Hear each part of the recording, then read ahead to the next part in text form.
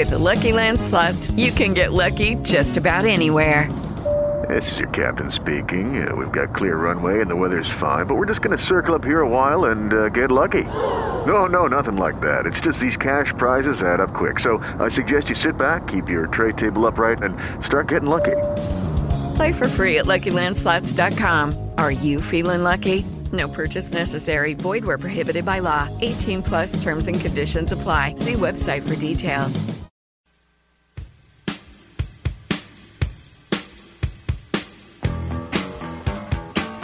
It's the Afternoon Underdogs, brought to you by AirServe on Cards Radio 790 KRD. Now, here's Tony Vanetti and Dave Jennings. Hey, everybody. Welcome to Friday. Sitting in for Tony and Dave. I'm Michael McCammon from CardinalAuthority.com. The duo will be back behind the microphones on Monday, so make sure you tune in and welcome them back. I'm sure they'll be well rested and ready to get back at it. Have enjoyed spending the last few days with you guys. Got, I think, another great day on tap here today. Got a number of great guests coming on. We're going to continue to hear some comments from yesterday's ACC meetings and dig into all kinds of other things. It's also forecast a weekend. Wouldn't mind being out there. Going to be some good times. Maybe we'll get some forecastle bumper music out there for you today. But on the show today, we're going to talk a little soccer. We'll talk a little Louisville City FC with Dan Karrell of the CJ. Does a great job covering LouCity. Having a great season thus far, so we'll dig into that with Dan coming up actually into the next segment. We're also going to talk a little Western Kentucky.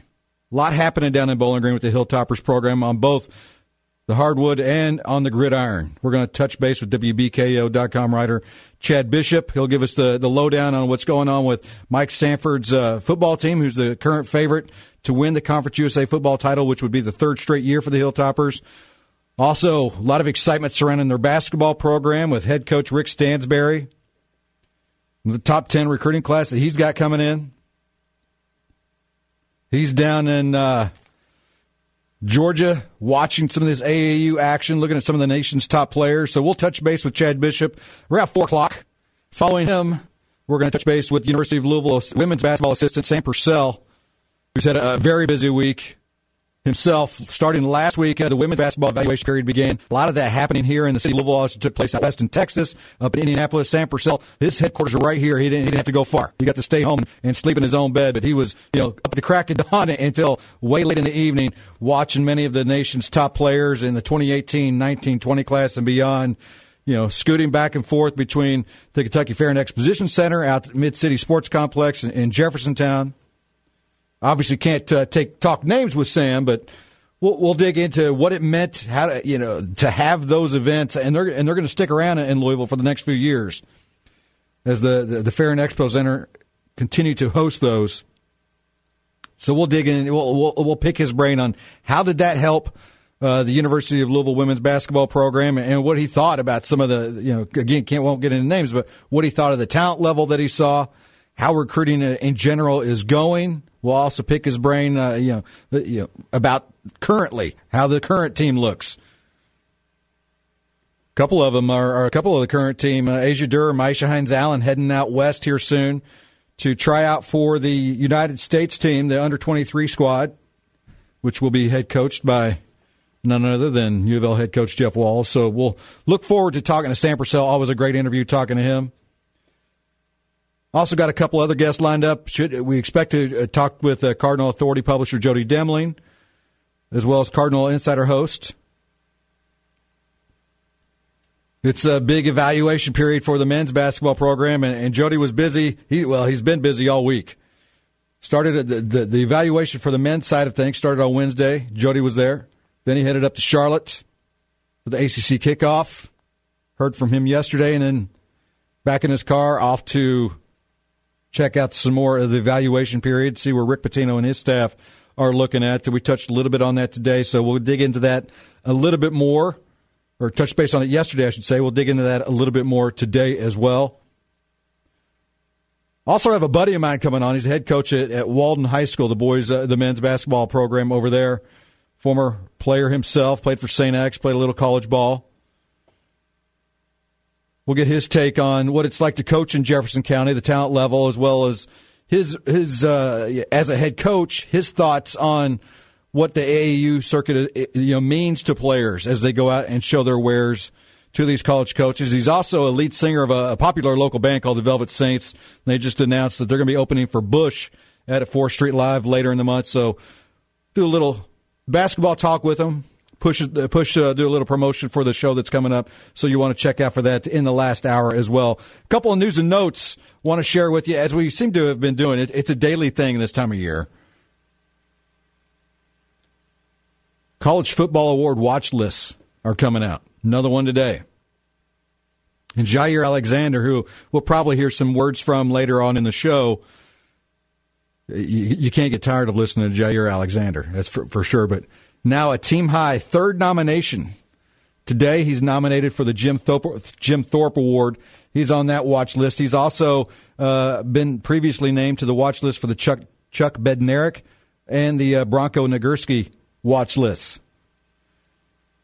So, I mean, that says something about the talent level. I mean, and most of these watch lists, from the top kicker, obviously the prestigious Maxwell Award, where Lamar Jackson's a preseason, as you would expect, preseason watch list selection. That's certainly an example and a testament to the talent level that Bobby Petrino and his staff are building over there at Papa John's Cardinal Stadium. So, yeah, Alexander selected to the Jim Thorpe preseason watch list. He's one of the nation's top 45 defensive backs to earn the spot on the 2017 watch list, which, again, these are kind of honors, preseason honors, if you will.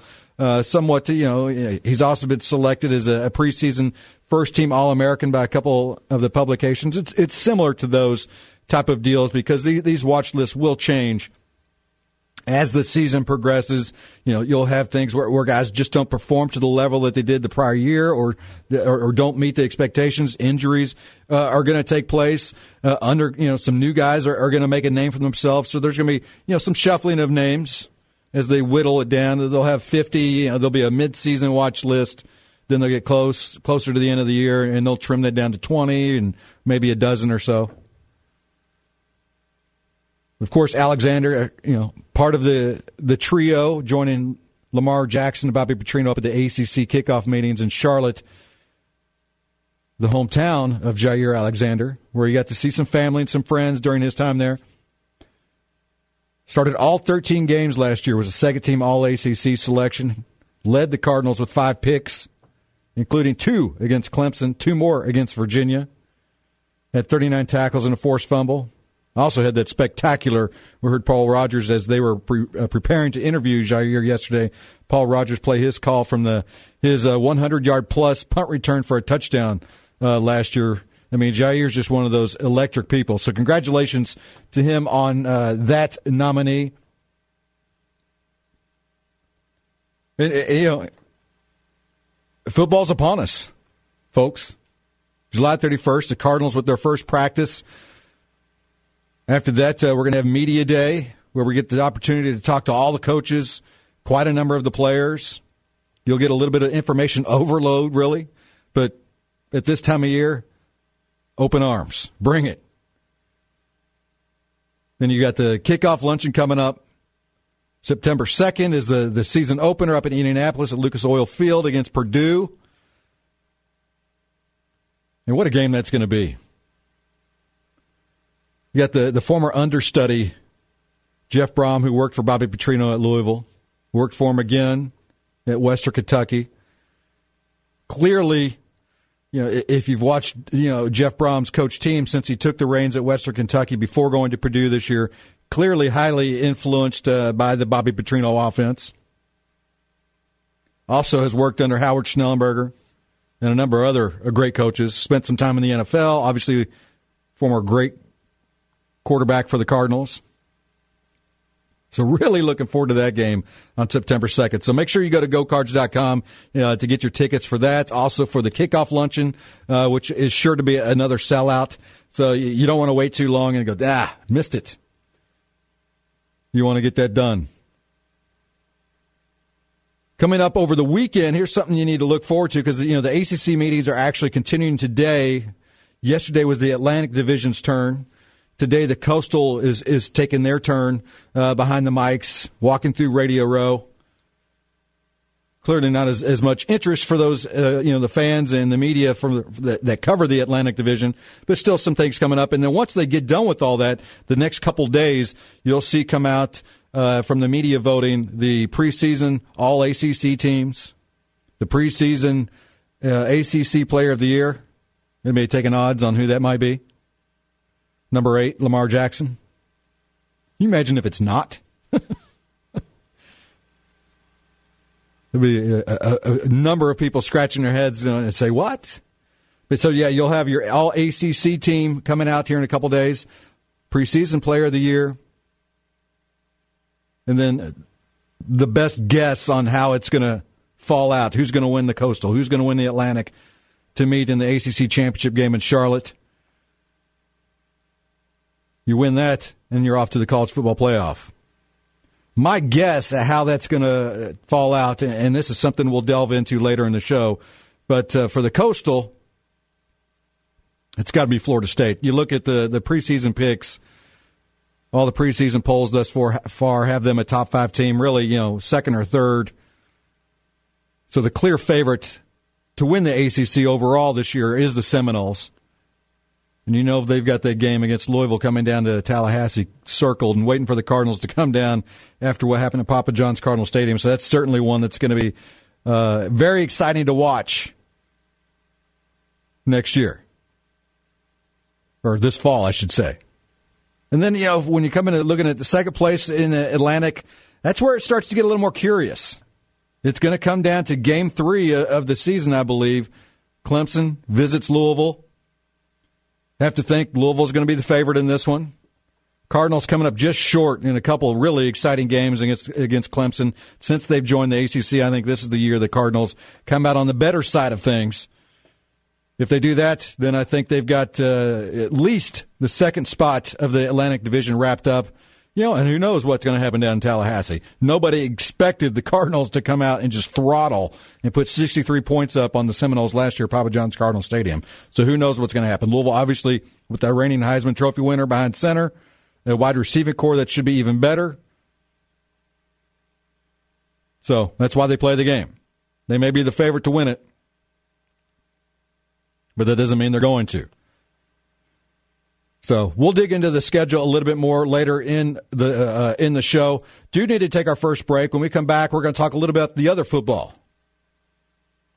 We're going to talk a little Louisville City FC with Dan Karrell from the Courier-Journal. So stick around for that. Sitting in for Tony and Dave, I am Michael McCammon from CardinalAuthority.com. This is the Afternoon Underdogs on 790 KRD.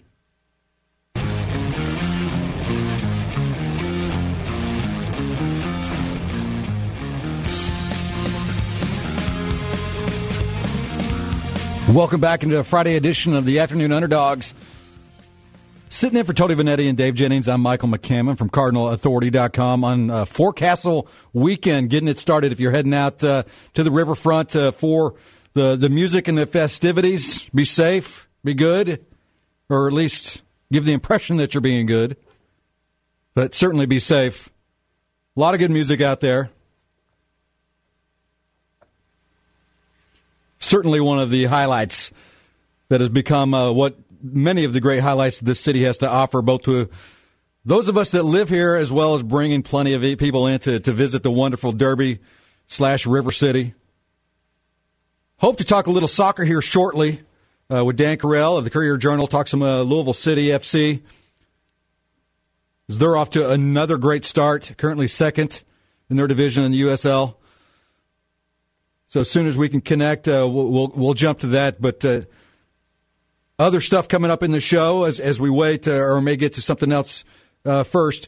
We're going to talk some Western Kentucky at 4 o'clock with Chad Bishop from WBKO. Going to talk a little football, a little basketball with the Hilltoppers. A lot going on down there in Bowling Green for that program. A lot of positives going on, I should say, for that program. Then we're going to jump back up to Louisville, and we're going to talk a little Louisville women's basketball with assistant Sam Purcell. He's done great things since he's joined Jeff Wall's program. Going to talk a little recruiting, talk about the progress of the upcoming basketball squad. At 5 o'clock, we'll talk with Cardinal Insider host and CardinalAuthority.com publisher Jody Demling. He's in a gym down south watching some of the best players. Watching some of the best players as they're showing their wares. The college coaches get an idea of where Rick Pitino and his staff and what they think and who they're looking at. Understand they had their eyeballs getting ready to watch Romeo Langford earlier today, but Romeo didn't play. He's been struggling with back spasms, as you may know. He sat out a couple games with the U.S. team that he was on because of it. But Louisville still had a presence for 22 Vision, his team, his AAU squad. Then following that, we're going to talk to Walden basketball head coach and a former basketball player himself, Kevin Manning, who's also the lead singer of a local band, popular local band called Velvet Saints. So we're going to talk a little basketball, a little rock and roll, which is fitting for Forecastle Weekend. His band just announced earlier that they're going to be opening for Bush down on 4th Street Live on July 21st. So we'll talk a little hoops and rock and roll with Kevin. Looking forward to that in the last hour. But understand we got Dan on the line now, ready to talk a little soccer with Dan Karrell from the Courier-Journal. Appreciate you taking some time with us out of, I'm sure, always a hectic schedule. Yeah, what's going on, man? Sorry I'm a little delayed. Oh, that's all right. That happens with us. But, it's the LouCity's got a pretty exciting game coming up tomorrow at Slugger Field. Want to jump right into that? Obviously, hosting the rival squad from Cincinnati, which last time they were down here set an attendance record for LouCity with over 10,000 people out at Slugger Field. And from what I understand, that's a number that could be broken this weekend. Yeah, I'm hearing the same things right now that they'll probably break that record from last year and have more than 10,000 people in the ballpark again, which would be terrific. It's a great show of support from the community, and obviously it's a big game. It's a big game, I think, almost more for the fans than the players. But the players there's definitely bad blood between the two teams, even if the players and the coach won't necessarily admit it. And Love bad blood. I think it'll be really interesting to see how the first 5 minutes go. Because the tackles might be flying and guys might be trying to get an extra shot in or two. Over the course of the game, but you'll really see it in those first 5 minutes as they try and set the tone. Yeah, see if a little maybe some yellow or red cards pop up. And that's kind of what you need when you're building a franchise. Is you need to build those rivalries, and obviously there's always been as far as fans go, whatever the sport may be, some bad blood between Louisville and Cincinnati. Obviously helped by the proximity and the closeness of the two. Just a little highway drive between us, but I mean, to me, it's just a testament. As I mentioned, over 10,000 for the game last year when they played to a draw. This year, that number could be eclipsed. I mean, it's certainly a testament to how quickly and how much this city has really accepted and fallen in love with this Louisville City FC squad. Yeah, I mean, the growth of soccer in this town has been pretty impressive over the last 3 years. And honestly, I think it still has room to grow because I hear stories, from staff members on the team that, they're still making ticket calls, and people are saying, oh, wow, I didn't know we had a pro soccer team, which, it seems kind of hard to believe for all the media that they do. But there are still some people in town who don't really realize what we've got here in Louisville. So, I hope just as a soccer fan myself that, fans can come out and see a game or watch them, online through our website, on YouTube, watch them on TV as well. They have a TV deal. Listen on 840 WHAS tomorrow night, and, just get into it. Realize that there's more than just youth soccer in this town. There's more than just, UofL football, UofL basketball, and other UofL sports as well. Yeah, I mean, plenty of options. And, and I'm kind of one of those, I probably fall into the majority where I'm still kind of learning the game, kind of, growing into the fanship there and starting to get a better understanding and feeling of the game. But you could certainly count me in as one that would love to see the new stadium and new park that they're now discussing, actually coming to fruition. I think that would do wonders for the city and obviously the ability to expand and maybe even grow to an even larger level. But you got to love the excitement that is in the community, and for a lot of reasons. I mean, it's not just that there's pro soccer in Louisville. I mean, this is a team that's doing quite well as well.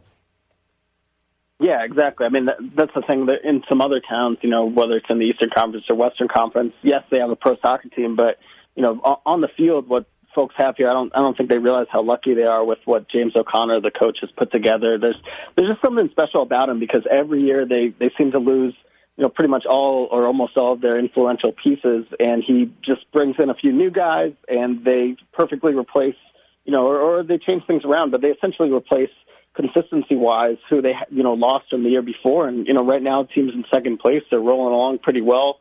Only one loss in their last 5 games. Right now they're looking great. It's right around the midway point of the year, and they're really rolling towards a good spot in the playoffs. Yeah, as you mentioned, number 2 right now in the Eastern Conference standings, just behind Charleston, who they just had a draw with. So certainly playing well.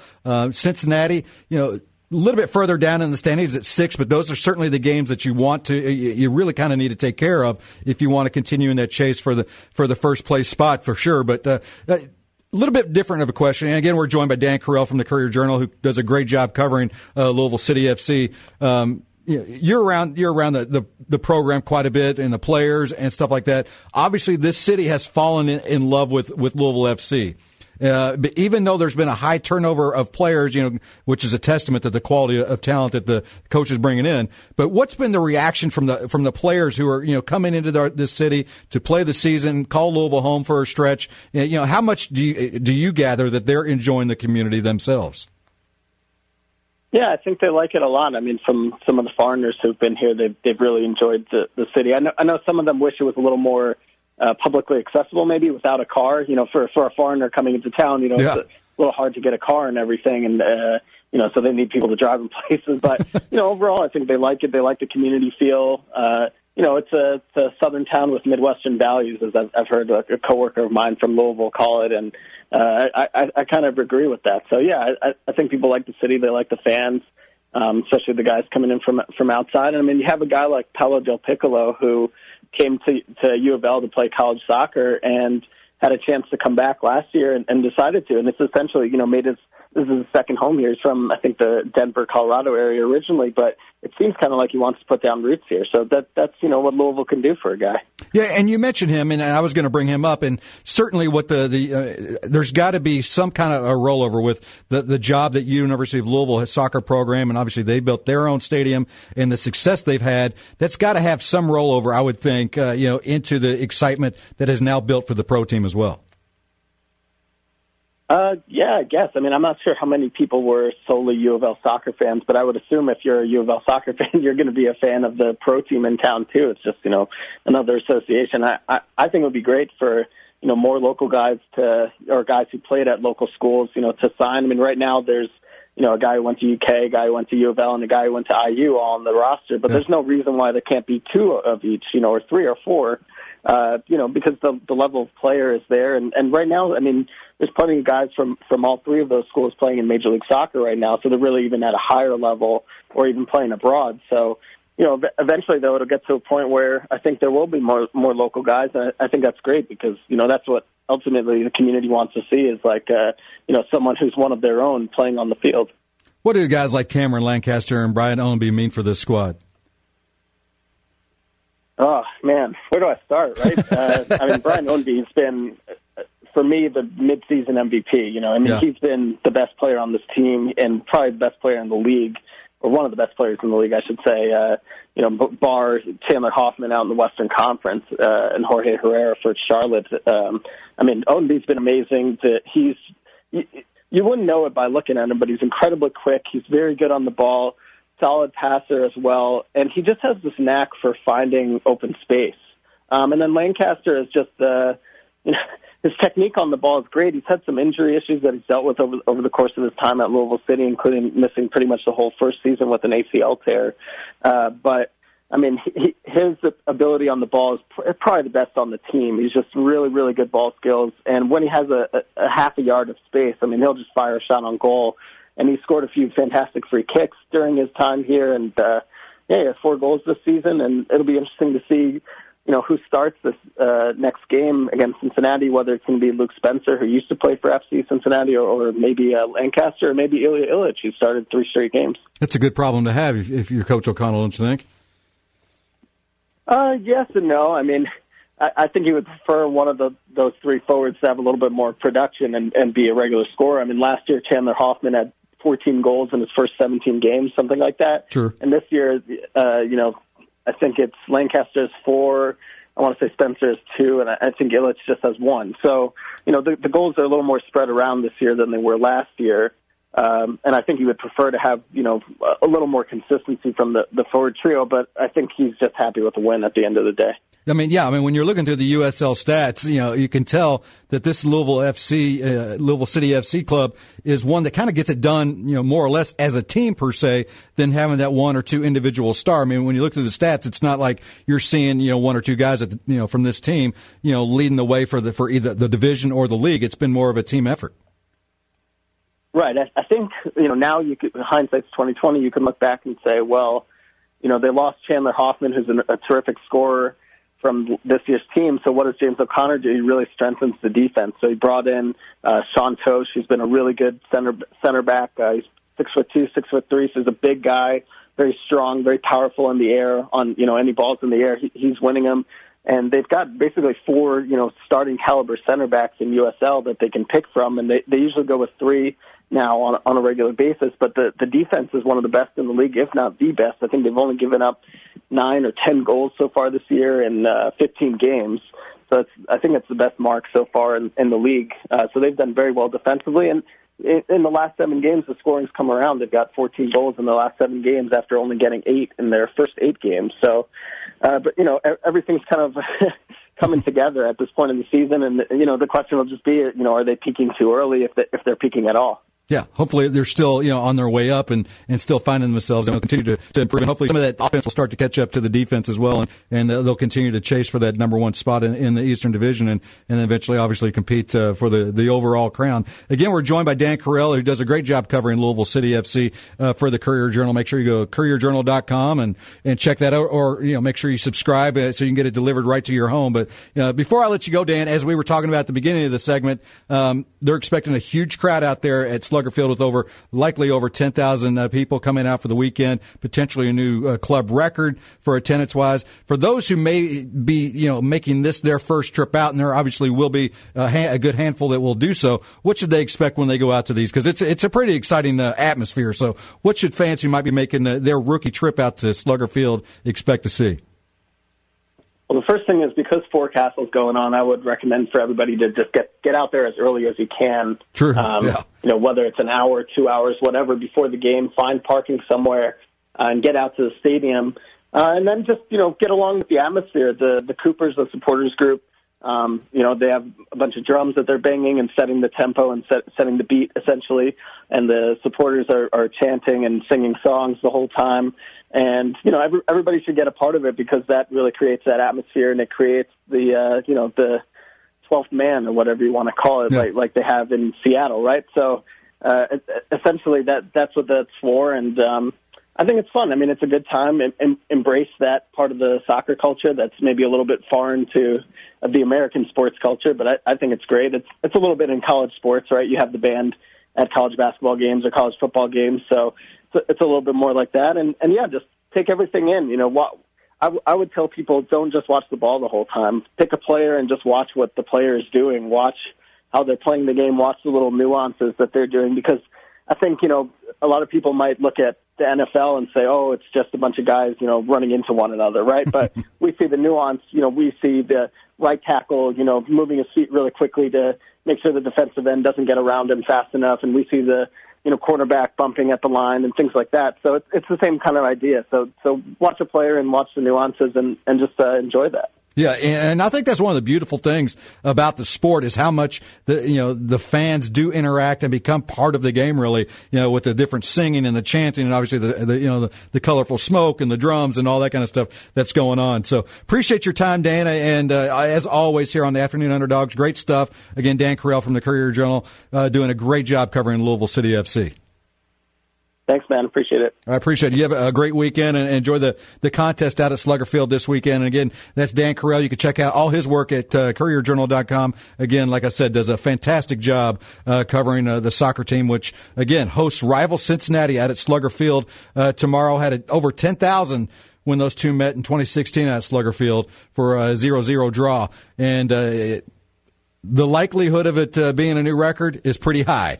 So you want to be a part of that. And as you just heard, it's a pretty exciting atmosphere if you haven't checked it out yet.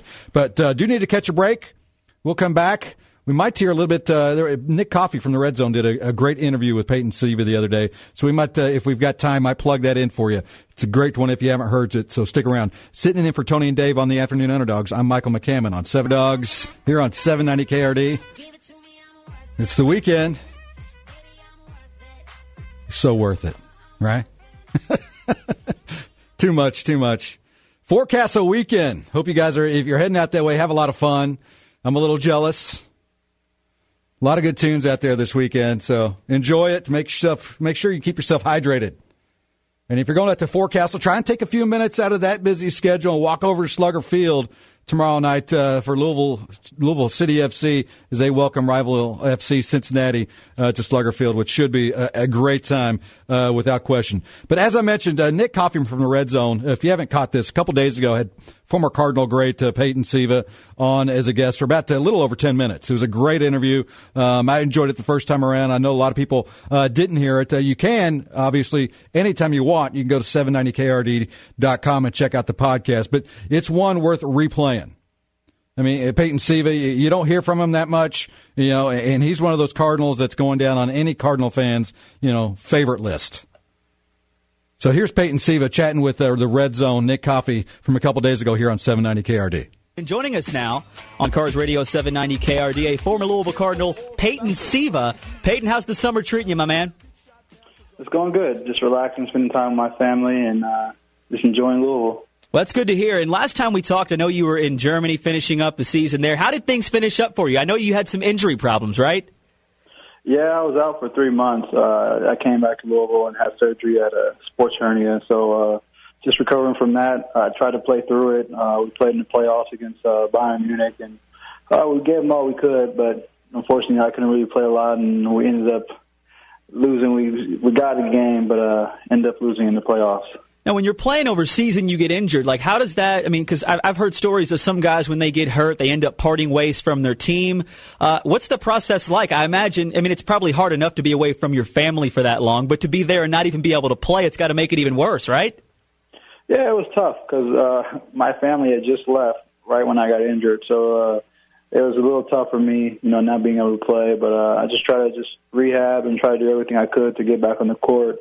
And, the doctors were really good, but we just couldn't really find a solution. So just try to play through the injury. But, this team was really great, about how they handled it. They were very patient with me. And, like you said, a lot of guys, when they go overseas and go to Europe, some teams would just cut them or part ways with them. So I was very fortunate to have a team that, liked who I was and invested a lot in me.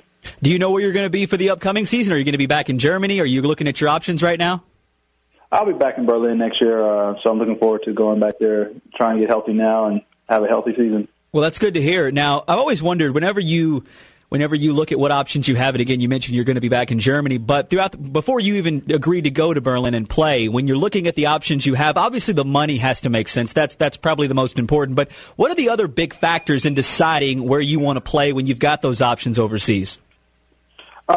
Definitely money plays a big factor, but also just, for me, just my family security, my family just being safe. And, you have to try to go to a team that's going to pay on time, who's known for paying on time, or who's known for giving you all your money. And then another thing for me, which is really big while I'm going back to Berlin, is everybody there speaks English. So, it's easy to get around. It's easy to communicate with everybody. And they have a lot of American food spots there. So it's good for me. Peyton, you mentioned, paying on time, and I've heard some horror stories about guys who sometimes they end up having to take it to court. Some teams either they don't pay them at all or they pay less than what they're supposed to. So there's some truth there. That actually happens?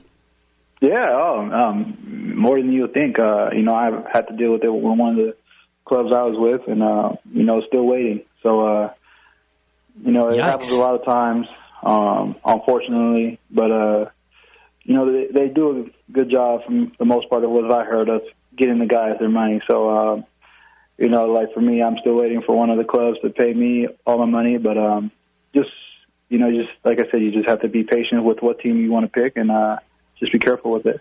Now, it's something we've talked about on this show in recent weeks because the draft wasn't that long ago. There's so many great players that end up going overseas to play just because it's so hard to make it in the NBA. And I think that goes without saying. There's a ton of guys that you play with overseas that you know could play in the NBA. To me, it seems like the NBA is all about the right opportunity in the right situation. Now, I'm going to ask you this, if it's fair to say. You tell me this because you played in both the NBA and you've played abroad. Is there truth to there are certain guys that you play with overseas that they could do what some of these role guys do in the NBA? I mean, obviously the talent level is different between the NBA and playing in Europe, but a lot of people seem to think there's a huge separation. What do you make of that?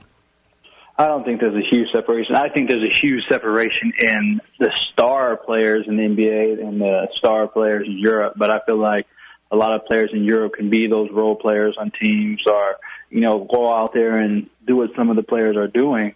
So I don't really think there's a big drop-off from that. And like you said, it's all about the right opportunity, right fit, just timing of everything. Is what I feel like. You put Russ Smith on a team like Golden State where he can just go out and play, he'll play great. Or even, like at Philadelphia when they weren't playing that well, you put like him on that team, he's going to go out there and score points.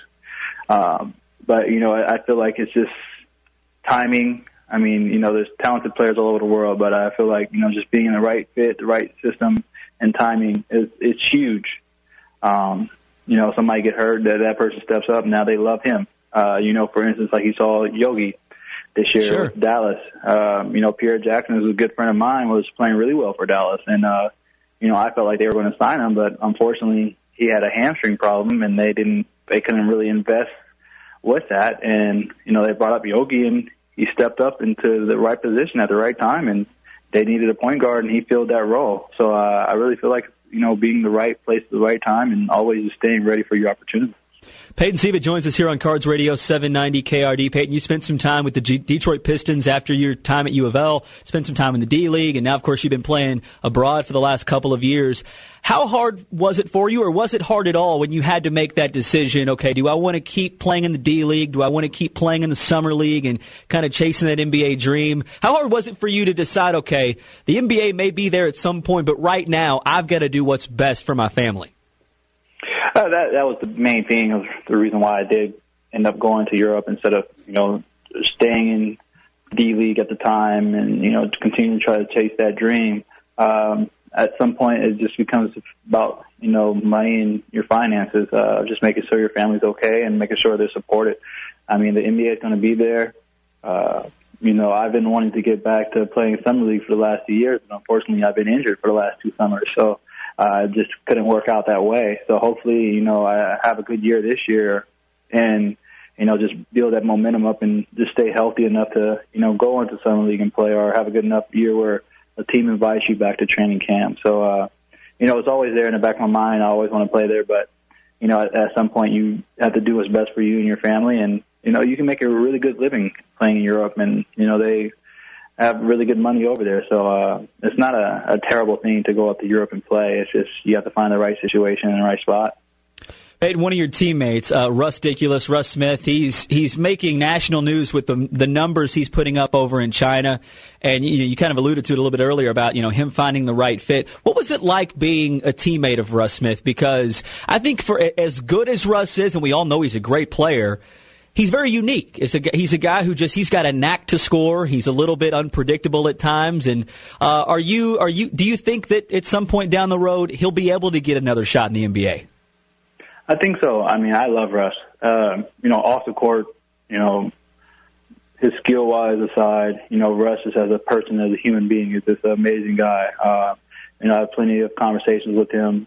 He's the nicest person you'll ever meet. He has the biggest smile on his face at all times. He just knows that, where he's come from and where he's at.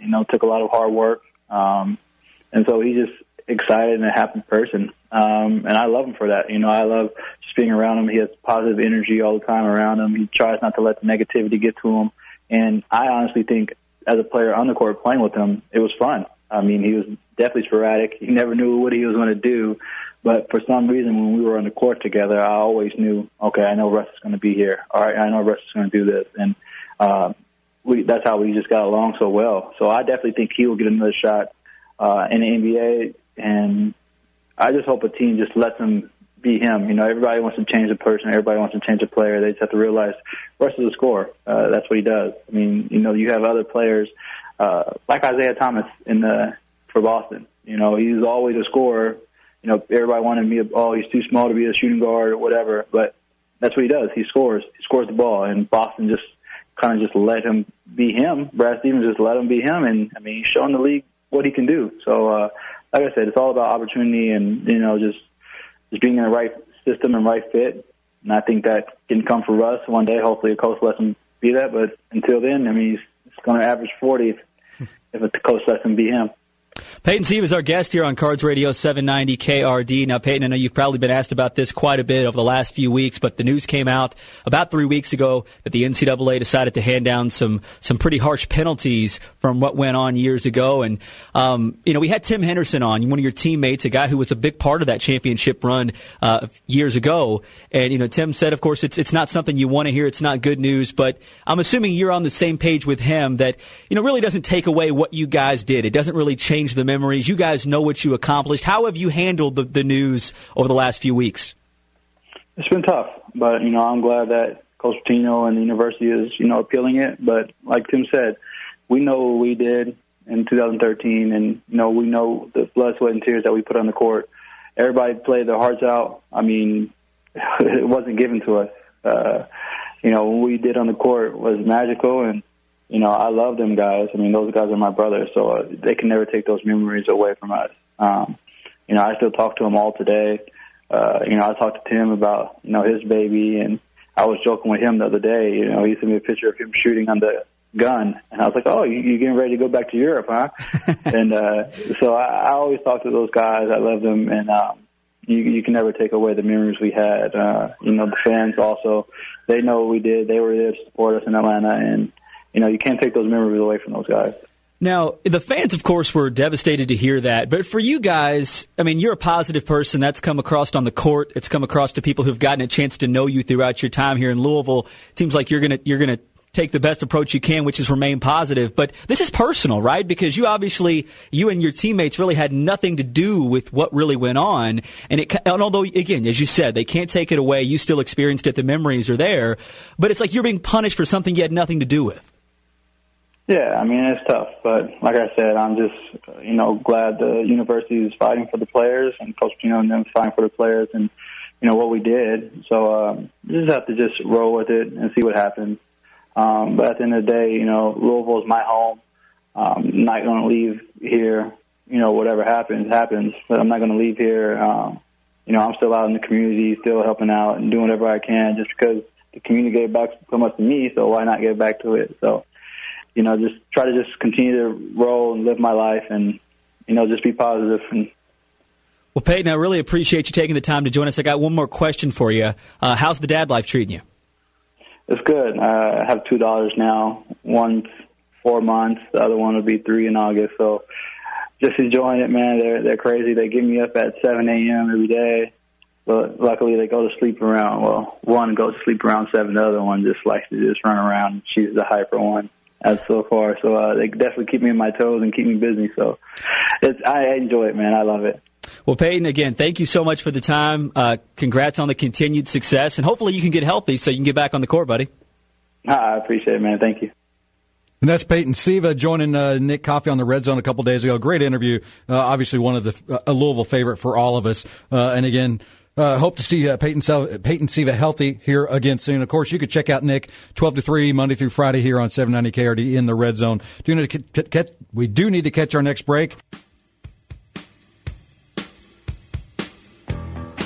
AirServe proudly presents the Afternoon Underdogs on Cards Radio 790 KRD. Now here's Tony Vanetti and Dave Jennings. Hey, everybody. Sitting in for Tony and Dave today. The vacationing Afternoon Underdogs. I am Michael McCammon from Cardinal Authority, as well as WKUinsider.com. And we're going to focus on that second part a little bit during this segment. Excited to bring on our next guest, Chad Bishop from WBKO down in Bowling Green. You can check his work out at WBKO.com. Chad, how are you on this wonderful Friday afternoon? I'm doing fantastic, and I have to be honest with you, I'm poolside right now, so I'll rub it into everybody listening. I was wondering if maybe you're potentially making your way up here for Forecastle. No, it's not really my scene, not really my type of music. Not I know hard I got enough, a bunch of friends that are going, but I'm more of a metal guy, so there's not many metal acts on the bill this weekend. But yeah, there are some metal shows. I've actually got a friend of a friend who's really into the metal stuff, so we'll have to get you up, get up here one weekend and go out and have our ears bleed together or whatever. But I believe the end of September there's a festival up there that has a lot to do with bourbon and metal, and I can't remember the name of it, and I've never been able to make it because it's in the fall during football season. But as luck would have it, the Hilltoppers have a bye week, so that may be something I can get to this year round. Yeah, Louder Than Life down on River Road, right next to the river. And what's funny is I remember last year, speaking of metal and how loud metal likes to be, last year the Hoosiers on the other side of the river were complaining that the music was too loud. I mean, how often have you heard somebody from another state complain about the music being too loud? Well, we'll just have to secede them from the union, I guess. Yeah, well, There's the old joke where, when back in the day, the two states went to war and Indiana threw all the dynamite at the Kentucky side and the Kentuckians lit it and threw it back. So there's that going for you. Just like a Bugs Bunny cartoon. There you go. But anyways, we brought you on here to talk about, what's going on with Western Kentucky, not some metal music. We'll get into that maybe this fall when Louder Than Life's going on. Maybe you can give us a live report from the scene, as you will. But a lot going on down there in Bowling Green on the Hill. I mean, in football, basketball, they're keeping you busy, Chad.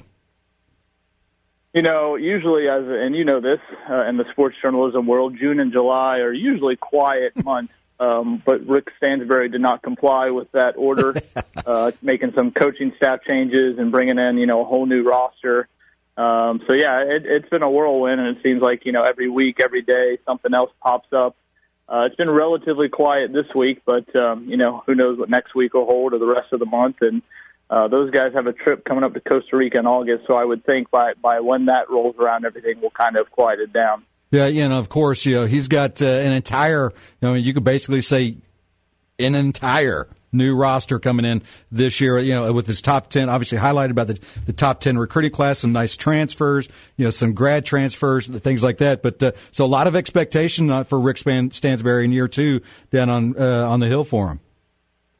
It really is. It's a very kind of strange dynamic because, like you said, it's a brand new roster. Yeah, there were some kids like Lamonte Bearden, who was on scholarship last year but didn't play. He was a transfer. A couple guys that were enrolled in school but didn't play. And then for the most part, everybody coming in is completely new. So I think folks need to, kind of temper their expectations in that regard. But on the other hand, I mean, like you said, top 10 recruiting class, a McDonald's All-American. Even if Mitchell Robinson wasn't part of the process, don't say that. The other guys he has coming in, the Josh Andersons of the world, Jordan Bringers, Tavion Hollingsworth, Mr. Basketball. I mean, those guys alone would really help build this thing as well, plus the graduate transfers who enrolled this summer. So, I mean, it's going to be a very, very talented roster, probably the most talented Western scene in probably a decade, I would dare say. Yeah. So they'll be expected to compete right away. And you bring up Jordan Bringers, and he's a Kentucky native, went away to do some junior college ball, and certainly, raised his stock while on the JC level. I mean, he's coming into Western Kentucky with a lot of, really hype about how well that guy can shoot the ball. And, it should be a really big contributor from day one. It's a crazy story. I mean, from what I've been able to learn about that young man is he had a pretty decent high school career, but actually didn't graduate high school. And, went off and kind of did his own thing, went back and got his GED, and a junior college coach found him just kind of playing pickup ball and signed him and brought him down there to a junior college. And his junior college plays the Golden State Warriors brand of basketball where they shoot the ball a ton. They shoot a ton of threes. I had a WKU administrator tell me the other day they went to watch him work out on campus, and the kid is just raining shots from all over the court, but can also handle the ball incredibly well. And one of the more underrated pickups that Rick Stansbury got this offseason, because I don't think a lot of folks know about him, mm-hmm. but I think once he gets in the groove of things, learns his way around the Division I basketball schedule and program, he's going to be really good. I don't think he'll be their leading scorer, but I dare say he'll be their leading three-point guy. and probably be in double-digit figures night in, night out. Yeah, again, we're joined by Chad Bishop from WBKO.com. Hard to find anybody that covers Western Kentucky better and deeper than Chad does. And since you hinted at it, they do have a McDonald's All-American. He's on campus in Mitchell Robinson. Obviously the cream of the crop of this impressive recruiting class that Rick Stansbury's brought in. But you hinted at it, even if he's not part of the process. Are you hearing anything that makes you worry that he may not be? No, not anymore. Okay. I think there was always panic from the WKU fan base's side because they weren't used to someone like this picking Western Kentucky to play for. It was a very new experience for everyone involved. It was very shocking when Mitchell Robinson committed in the summer of 2016. But even after he signed in November, people still talking, will he transfer? Will he ask for out of his letter of intent? Will he decide to play professionally? Then assistant coach Shamon Williams, one of Mitchell Robinson's real good friends and considered a mentor, he left the program a couple weeks ago, so then the rumors flared back up. Yep. But he's on campus. He's enrolled in school. He's been working out, in Diddle Arena. So I think as of right now, as of this conversation, I have been given no indication that Mitchell Robinson won't be a Hilltopper. He's planning to go with the team to Costa Rica in August and start the season. And be one of the best freshmen that WKU basketball has seen in quite some time. That's my understanding. I haven't heard otherwise. Yeah, and I was actually, I suspect you probably were too, as were many people around the country, kind of surprised when he wasn't selected to the U.S. squad. I think they certainly could have helped him, but he's a guy that come in no matter where he was going. I mean, if you watch the McDonald's game, you saw what he can do. I mean, he's just an unbelievable talent. Yeah, and I was impressed. I mean, when he was selected, to that McDonald's All-American team, I think a lot of the talk was, look at his size, look at his athleticism, but the level of competition he has played, nobody really knows about that. But he certainly stood up, to that competition in Chicago and then went on to the Jordan Brand Classic in Brooklyn, and I came away impressed. And, part of those experiences from my end was going to talk to some of those other kids and say, hey, tell me about Mitchell.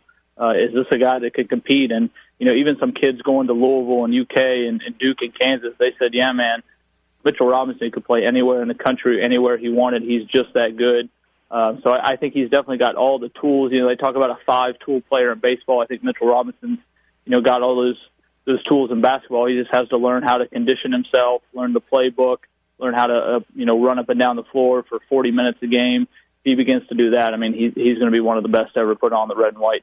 It's certainly going to be an exciting season down there because of what Rick Stansbury's brought in, and as you mentioned, an entire new roster, and because of that, he's had to get creative in what he's going to do, and to kind of help transition. One of the guys he got creative with is really the star of last year's team, Justin Johnson, is no longer really on the basketball roster per se. He's not a scholarship guy on the basketball team anymore. Now he's a guy for Mike Sanford over in football. I mean that's something I guess we recently saw with Western with George Fenton, the success story. That became, and it looks like Justin Johnson's going to try and follow in those footsteps.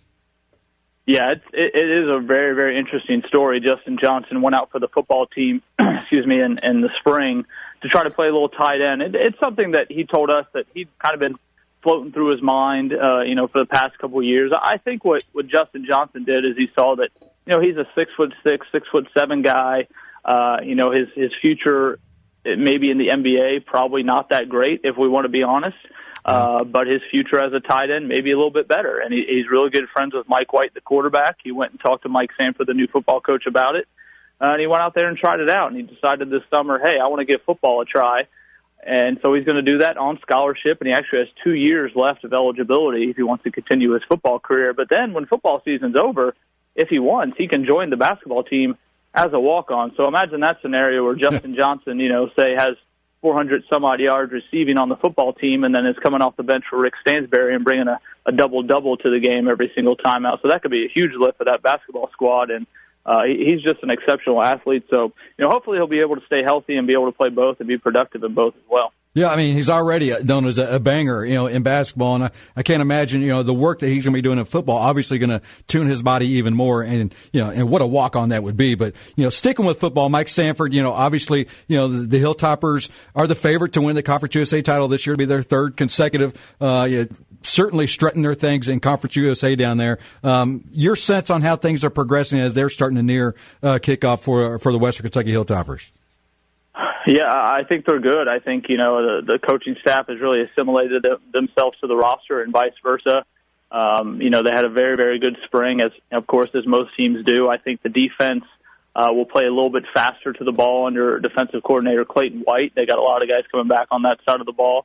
And offensively, I think they're going to be okay because I think they're going to kind of tune that system, to their strengths. They lost Taywan Taylor, Nicholas Norris, but they got Mike White back at quarterback. So there may be a little more read option things. There may be some short, quick passes instead of stretching the field like in years past.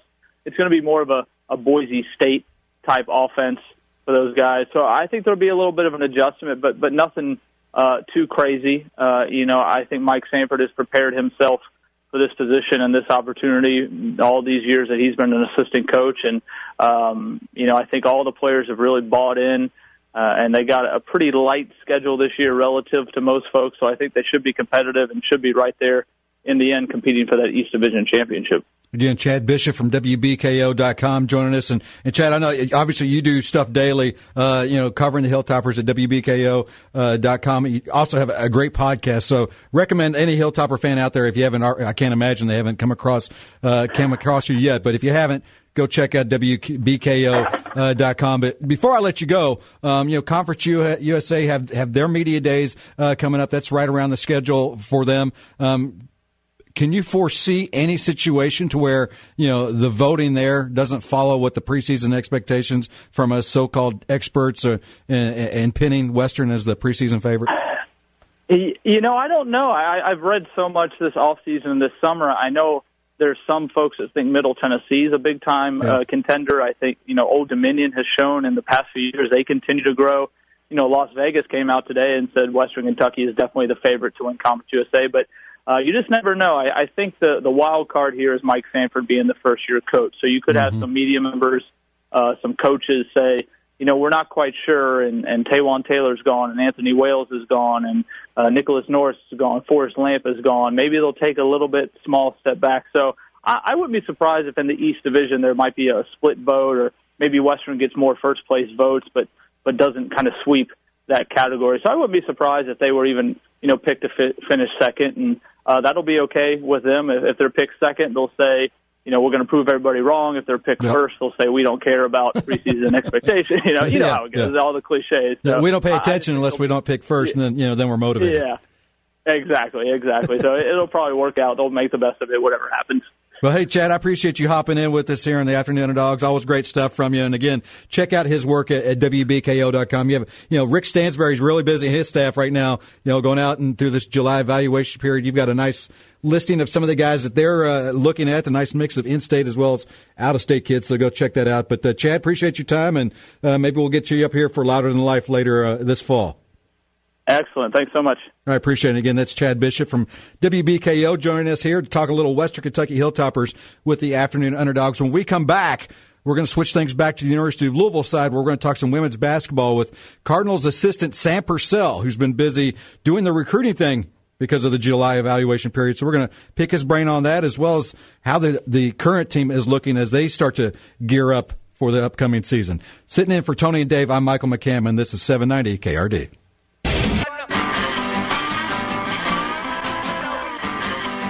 Welcome back to the Afternoon Underdogs. There's some Forecastle music for you. Little Cage the Elephant. Some guys done well from out of Bowling Green. We were just talking some Western Kentucky. There's some guys right off the hill themselves. Going to be one of the headliners out of Forecastle this weekend. Again, if you're heading out there, be safe. Have a lot of fun. Should be a great weekend. A lot of heat coming your way, so stay hydrated with water in addition to all your other favorite beverages. Excited to bring on our next guest from the University of Louisville Women's Basketball Program, Assistant Sam Purcell, joining us here on the Afternoon Underdogs. Coach Purcell, it's been a busy week for you. Yes, it has. First of all, thanks for having me on. And, I'm glad to be off the road for a little bit. And we had an awesome first week of recruiting. Yeah, I mean, this the July evaluation period got going. I guess it was really last Wednesday for you guys and continued on for about a week. And and I don't know how you got the lucky draw, but you were the one that got chosen to stay here in Louisville. I mean, there's a lot going on here. Obviously, 66 courts over at the Kentucky Fair and Exposition Center, which had hundreds of girls over there showing their talent. Also at the Mid-America Sports Complex in J-Town. So a lot of what was happening around the country, a lot of this was ground zero, and you got. I don't know what you did, but you were able to stay home and sleep in your own bed and then go out and work all day. You're right, man. My boss, Coach Wall's, a huge Starbucks card for letting me stay home. I've got 3 for 1, so it was a 2 for 1. Because this tournament that went on this past week was in Nashville last year. Yeah. And some people here in Louisville got together and got it moved. And it was absolutely huge for us because, Louisville on a national stage, we're East and West Coast. Yeah. With the people that we're able to recruit. So this was a free opportunity with these recruits who are tied in with their AAU programs to travel to the tournament that was hosted here in Louisville and get an early opportunity just to view our city, our school. We weren't able to have contact with them, but when they were not playing games, they were out and about this past week. Yeah, I mean, that's got to be, without really being a quote-unquote recruiting visit, you can't ask for much more. I mean, whenever they're going to these type of events, obviously the highlight is playing the games, but let's be serious. I mean, they like to go out and enjoy what the environment of the community that they're in. They want to go, for some of these high-level athletes are like, hey, we're close to the University of Louisville. They're recruiting me. I'm going to drive by and swing by and check that out. I mean, you can't get much better of a recruiting visit without even having to organize anything for yourself. No, you're 100% right. It's what attracted me to this job. It's why I love living here. It's just a great town. Yeah. And, it's one thing for us as recruiters to be on the phone and talk about it, but it's another thing for these young ladies to fly in and see for themselves. Now, obviously we can't talk any names or anything, but I saw you out there as well as, coach from every school across the country, from the elite level like you guys, and throughout the ACC, through all levels. We're out throughout Louisville watching these girls play over the last week. From a coach's perspective, because as I mentioned, just at the fairgrounds alone, there were 66 courts, which means there's teams coming in from all over the country, and there's girls that you're recruiting that might be on, court 20 and then court 54, 40 minutes later. I mean, do you do much running between the courts? It's funny you bring that up. My wife and me have some friendly competitions with our Apple Watches. Oh yeah, where we try to get 10,000 steps a day. So. I easily I've made my goal for all 5 days out on the trail, just because, like you said, we do a great job as a staff, and it starts with Coach Walls of having us organized and what game we're going here. So I have this awesome sheet of paper. So as soon as one ends, I'm sprinting to the next. And you know what? We found a way to make it happen. That's good. And there was some really impressive talent. Jody and I were both out there covering the event ourselves, keeping an eye out on who you're keeping an eye out. And obviously, if you're interested in checking those out, those listening, you can go to cardinalauthority.com and get an idea and a sense of some of the talent that's out there that you guys are looking at. But, really impressive talent level. I mean, we saw the number one player in the country in 2019, multiple people that have played for or are currently on the USA roster. So really impressive, level of talent out there. Oh, it is. It is. Women's basketball is it's going to a whole nother level. I was talking with a friend of mine the other day, and because of social media, the general public is well more aware of women's basketball, players who do something special. And I've had 2 or 3 people that said, online, like, oh my gosh, I'm reading about high school kids, females, that are dunking in games. Yeah. And I knew, 10 to 15 years ago, that just wasn't heard of. And now that you can have 3 to 4, 5 young ladies out there that are dunking the ball, it's just scary to think what women's basketball is going to be in the next 10 years. And again, we're joined by University of Louisville women's basketball assistant Sam Purcell, who just wrapped up a very important week of recruiting, and will continue on later in the month. But, one of the things that I noticed while out, at the fairgrounds and and the other locations was, as you mentioned, how the sport is growing. One of the current trends that seems to really be picking up recently is, in years past, if you got over 6 foot, you were kind of automatically pegged by your high school coach, your AAU coach, to be kind of more of a post player. And now, going out there, you're seeing these girls that are 6 foot, 6'1", 6'2", out there running point. Yeah, it is. You're right. It's right. I know we marked 3 young ladies down that were 7th graders, I think, that we were joking about in the office that are 6'4". Wow. So I think I'm going to have to give credit to the educational school system with the milk that they're providing these young ladies in kindergarten and the meal plans. The milk's doing the body good. Yeah, but it's interesting to see how, kind of that mold has been broken. It's like, just because you're going to be 6'2", 6'3", you could stay out front. I mean, you've been working on your ball handles, let you keep your skills. And, so it's, to me, I think an exciting trend because, it's just going to keep making the game even more exciting. But let's get over, to your team. As I mentioned, the U.S. teams out there, you've got a couple girls that just got invited in Asia Durr and Maisha Hines-Allen to go out to Colorado Springs and try out for the U.S. squad. How big is that for not only them, but for the team in itself? Yeah, no, it's huge. It's a great accomplishment because it's 2 young ladies that have put in work that, first of all, deserve that honor. To have a chance. There's 40 other college players that will be competing for a spot to play for our country. And then it's ironic that obviously Coach Walls will be the head coach, so it's almost a double pleasure. Yeah, you get to play with somebody that and represent your country. But what people need to understand, and I've had some people ask me, it's like, oh, well, Coach was just picked now. That's not how USA basketball works. No. There's a selection committee outside of Coach Walls and the assistant that picked that team, and just at that point, when the team's decided from 40, then he's able to coach. So we're all crossing our fingers. They've been working hard to stay in shape and, hopefully make that team. And certainly that helps to kind of tie in the recruiting aspect of it. Having that type of exposure, those 2 going to have the opportunity to try out and certainly have a good chance of making the squad. Obviously, Jeff Walls, as you mentioned, being the head coach, certainly great exposure, for the program, not for what's just going on currently, but for those girls that you were just out watching.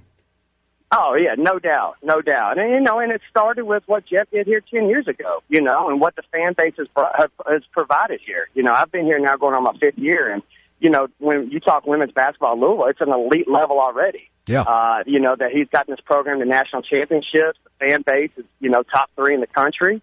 So it's awesome to see this next level with USA basketball opportunities come about, and Coach has been, a part of it for the last 3 years, and now we're recruiting the right players that are getting those moments, including Angel, who's been on the Olympic gold team and has won a gold. So it's really good time to be a Louisville Cardinal women's basketball fan. Now, while you guys are out, spread across the country and watching the future players and trying to attract them to become Cardinals, you do have a roster here back in Louisville. What kind of things are they doing? I suspect a lot of workouts on their own, or what are they going through this time of year? Yeah, great question. Right now, they're first and foremost they're taking care of their academics. Yep. This is a great time when we're not traveling. That maybe a class is a little bit hard that you want to take, where you're in the heart of the season, that you can really just focus in and put forth your best effort. And then others are trying to get in the best shape of their life. Summer is an opportunity to change your body, get stronger, lose weight. Every kid's got something that they're trying to do in an individual plan. And then third and foremost, it's having fun. That's why they come to school. They're having a good time. They're making friends. They're loving the sunshine, and and they're working hard and getting plenty of shots up. And we're all eager about next year's team and the opportunities that lie ahead of us. And hopefully we can make it to the Final Four in Columbus, Ohio. Yeah, how nice is that? Far for our fan base to drive. Yeah, I mean that's perfect. I mean, you can't get much a better locale than that. And you mentioned next year's squad. Obviously, you do have to replace some parts. I mean, that's part of the college game. But certainly, you did have a lot of youngsters. And then when you as I mentioned, when you've got a pair in Asia Durr and Maisha Hines-Allen coming back on your roster, you ought to feel pretty comfortable and confident about what you got coming back. Oh, we do. We're extremely excited, in those 2. And then, you got Kylie Shook. Shook, that we talk to, we tell everybody time, college is a process. I think a lot of people want instant results, and they forget that in 4 years, that's the growth of a player. And, Kylie's putting on 25 pounds of muscle. Wow. I mean, she was, peaking out at the end of the year. Sydney Sobrato is shooting lights out. Erica Carter, who was a starter for us 2 years ago, is coming off a redshirt year, which she took off that, fans will get to see her again. so we've got a lot of great players outside of, obviously, Asia and Maisha that we're thrilled about, including 3 freshmen who are on campus now who are getting after it, and I definitely think we'll be able to contribute to next year's team. Exciting. Last question for you. Again, this is Sam Purcell, University of Louisville Women's Basketball Assistant. Playing in the ACC, how much, obviously that makes the schedule difficult, but at the same time, that's really one of the things that attracts these girls to come to UofL is to play such a tough and exciting schedule. Oh, no doubt. It's the best, best conference in the country, not only for women's basketball, but, you look at what men's basketball did with the NBA draft. Yeah. And how many first and second rounders. It's the best of the best. And you get to travel in great areas, you get to play in great venues, and there's no doubt when, the University of Louisville made that jump into ACC, that only helped us more in recruiting these fine athletes. Coach Purcell, appreciate you taking some time to join us in the afternoon Underdogs.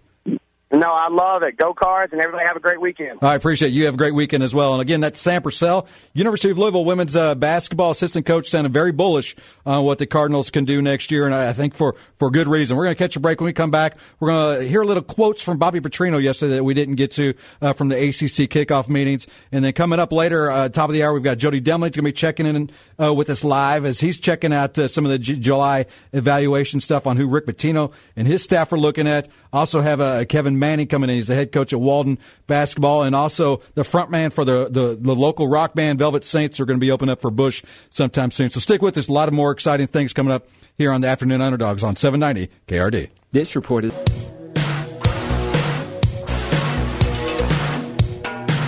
Welcome back into the Afternoon Underdogs. Sitting in for Tony Vanetti and Dave Jennings, who are both on vacation. I am from CardinalAuthority.com. Michael McCammon. Want to thank the guests that we've had thus far on the show. Dan Karrell from the Courier-Journal does a great job covering LouCity FC, who, again, if you just heard the promo, have a huge match tomorrow night at Louisville Slugger Field. Probably going to set up a new club record for attendance. They did it last year when they played this team out there, drawing over 10,000 people. So get out there, support Louisville FC.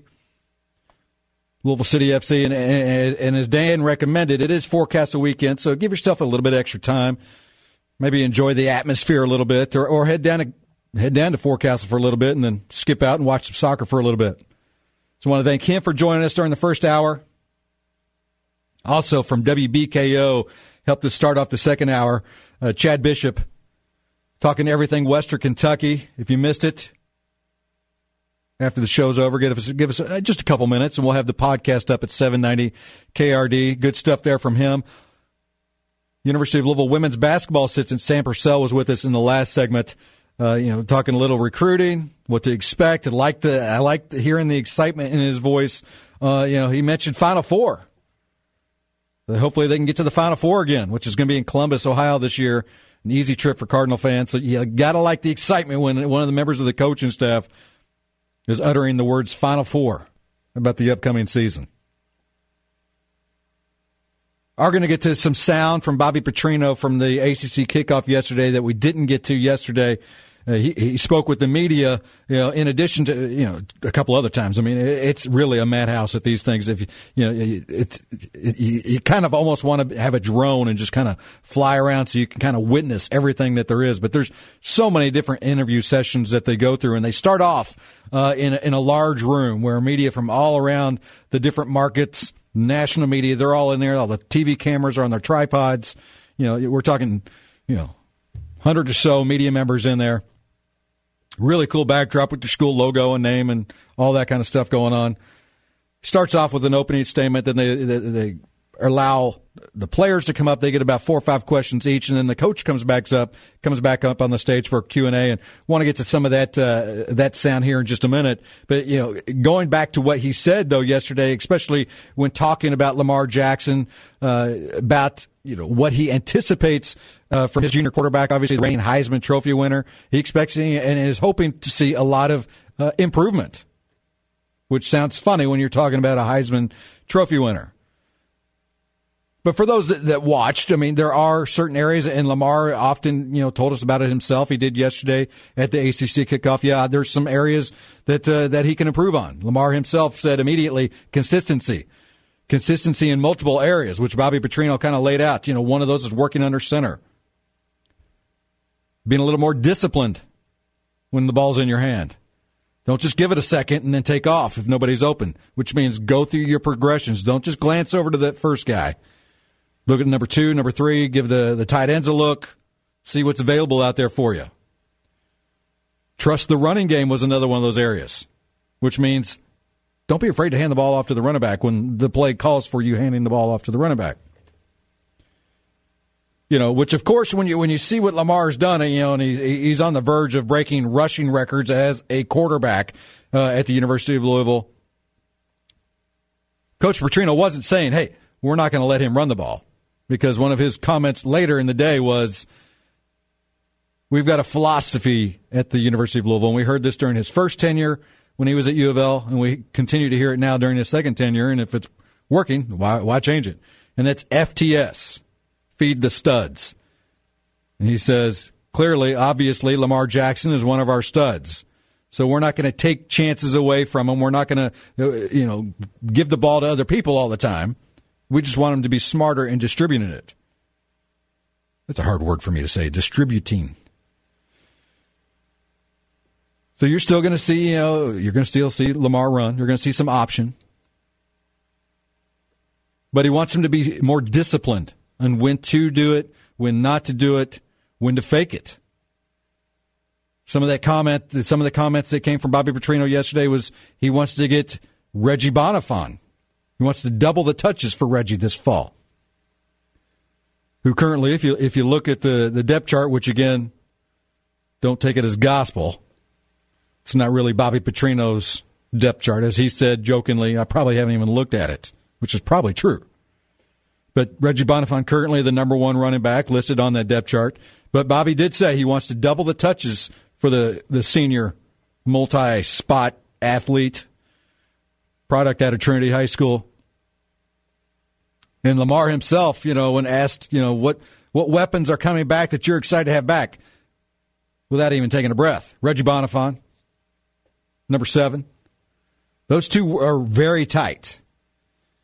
So excited to see, how that continues to develop in the backfield with Lamar and Reggie, two just pure athletes that can do so many different things.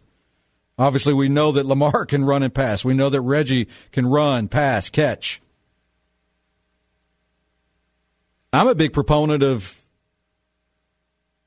seeing Lamar throw a little quick screen, a backwards pass screen to Reggie, get all the defense running for him, and then all of a sudden Reggie just cocks back and throws a 30-yard bomb down the field to Jalen Smith or Des Fitzpatrick, Seth Dawkins, Travion Samuel, on and on and on and on and on. Really excited, if you can't tell, about the wide receiving core.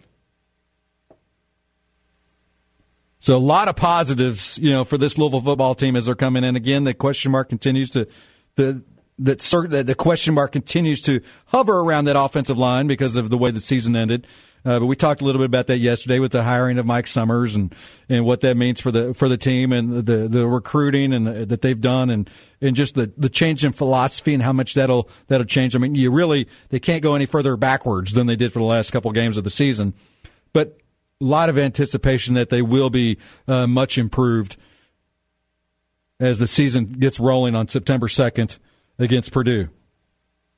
And before I get to some of this sound from Bobby Petrino, I glance at this schedule and I've kind of toyed with it the last few days, looking down at it. And as when you talk to coaches and players, you know what they say. Well, we just go week by week. Whatever game's coming up next on the schedule is the most important. And, clearly that truly is the case, because if you want to accomplish, which you love hearing them talk about their goals of their two favorite, the games they're looking forward to the most, ACC championship, NCAA championship, college football playoff championship. But to do that, obviously you've got to take each game by game. But those of us who aren't putting on the helmet and the shoulder pads and the cleats, we can have a little fun with it. We look down the schedule, and there's clearly games that you're like, all right, Louisville's going to win this game. They're going to blow out Kent State. They're going to blow out Murray State. They should blow out Boston College, although the Eagles do have a solid defense, but they should beat Boston College. They should beat Virginia. They should beat Syracuse. So when you start looking at the schedule, what are the most important games? What are the top 6 games? Let's start there. Top 6 games. You got to start with your opener, no matter who it is, because you want to start on a positive note. I mean, in college football, it's not like college basketball. If you lose, things get really hard. Now, granted, the opener against Purdue is an out-of-conference game, so in theory, you run the table in the ACC, you can still get to the playoff, yada, yada, yada. But you really don't want to start off 0-1. So especially when the coach on the other side of the line is a former assistant, former player, wish them best of luck, but you want to pound them. And I think Louisville will. I think Jeff Brom and his style of offense, which is going to look very familiar to what Louisville does, plus some trick plays. Jeff is great at throwing up some trick plays that do well. Not just doesn't do trick plays, his trick plays work. So that's something, obviously, the Louisville defense will prepare for. But the game up in Indianapolis on September 2nd, you want to get off on a positive note. I think Louisville will, once the fourth quarter runs around, start to get a little bit more comfortable. And then they open up the ACC. You got to put this amongst the most important schedule. Your first league game at North Carolina. The Tar Heels are going to be replacing a lot. But it's a game, the players and coaches can't go in thinking the Tar Heels are going to be replacing a lot. But it's one that Louisville, if they go in and they play their game, should defeat North Carolina in Chapel Hill. And then obviously week 3 is one of the biggest games on the schedule. Clemson coming into Papa John's Cardinal Stadium. Certainly one of the top 6 games on the schedule. They're replacing Deshaun Watson, a number of other key factors on both sides of the ball. This looks like one. As I've said it, I think this is the year that Louisville gets over the Clemson hump and takes over at least that number 2 spot in the Atlantic Division as you start to look further down that schedule. So Purdue, North Carolina, Clemson, they're all in my top 3 most important games if we're whittling it down to 6. October 5th, the Cardinals travel to Raleigh, North Carolina to take on North Carolina State, who I think is going to be a very dangerous team this year. They've got their own anticipations of winning the Atlantic Division this year, and rightfully so. They've got a lot of talent coming back. They do have to replace some talent at the running back spot, but I think they've got the depth to do there, and that's certainly a game, especially being in Raleigh, it's going to be a tough one. So to me, that's almost a coin flip game. It's one that Louisville's got to really obviously limit their turnovers and not hurt themselves. If they can do that, I think they come out the victory. But NC State's got other plans, obviously. Then Boston College next week. That's one Louisville should win. Then obviously the big game everybody's anticipating, October 21st down in Tallahassee against Florida State, the clear favorite of the ACC this year, at least by the so-called experts. A game they're probably waiting on. They have been waiting on since last year when Louisville put up 63 points on them at Papa John's Cardinal Stadium. That one is one, if you're going to be honest, you have to think the Cardinals are going to get an L. You think they're going to drop a game there? And I think if things go right, that could be probably their first loss of the year. Of course, they play the game because you don't know who's going to win. No one expected Louisville to throw up 63 points on Florida State last year. And they did. So you never know what's going to happen. But certainly that Florida State game is huge. And then the 6th among the top 6 games of the year is the season finale in Lexington. Louisville needs to do a little payback against the Wildcats. And a lot of that's going to depend on how well Lamar does, how he continues to progress. And Bobby Petrino was asked yesterday, what are some of the things you're focusing on having him improve on? And as Bobby says, many things. Yeah, we harp on more than one, and I think one of the things that's great about Lamar is he likes being coached. He listens. He really tries to do what you ask him to do, and he sees himself getting better. And again, I say the top 3 things that we really worked on. Number 1 was going through his progression reads, getting from 1 to 2 to 3. Understanding, some combination patterns that we throw, where I go if it's single high, where I go if it's too high. So just really understanding the defense and letting the defense dictate where you throw the football. The next thing was his sets. Like I said, when he sets in the pocket and he gets his back leg under his hip, he can zip it and be accurate and throw the ball as good as anybody I've been around. And then the last part was being 100% in the run game. You know, we put a lot of pressure on Lamar because he doesn't only have to make decisions in the passing game, but he has to make decisions in the run game. So he just has to be real disciplined and good with his eyes and make the decision and not guess. You know, sometimes he would get in trouble last year if he guessed or thought he could, get the wrong read but still beat him. So he worked hard at that, and he's doing a great job with it. Coach, camera platform in the very back, far left, second row. Hey, Coach Petrino, Mark Larson, Spectrum News, Syracuse. Looking back, you've got the highest winning percentage in Louisville football history. Your team plays in a tough conference, though, as you said, with Florida State and Clemson. I was wondering if you felt you were appreciated and the program's appreciated around the country. That's not for me to say. I feel like I'm one of the luckiest guys in the world. You know, I grew up a coach's son. I went right into coaching. That's all I've done. That's all I know. I get to go work with young guys every day and try to help them excel, try to help give them self-confidence and do something that I love to do. I've never felt like I have a job. It's just a way of life for me. Coach, we're going to try to squeeze two last questions in within 5 minutes, and we'll do it here to our right. Mark Ennis, ESPNLouisville.com. Was curious if you could just explain specifically how you came to zero in on Peter Sirmon as the guy to replace Todd Grantham as defensive coordinator.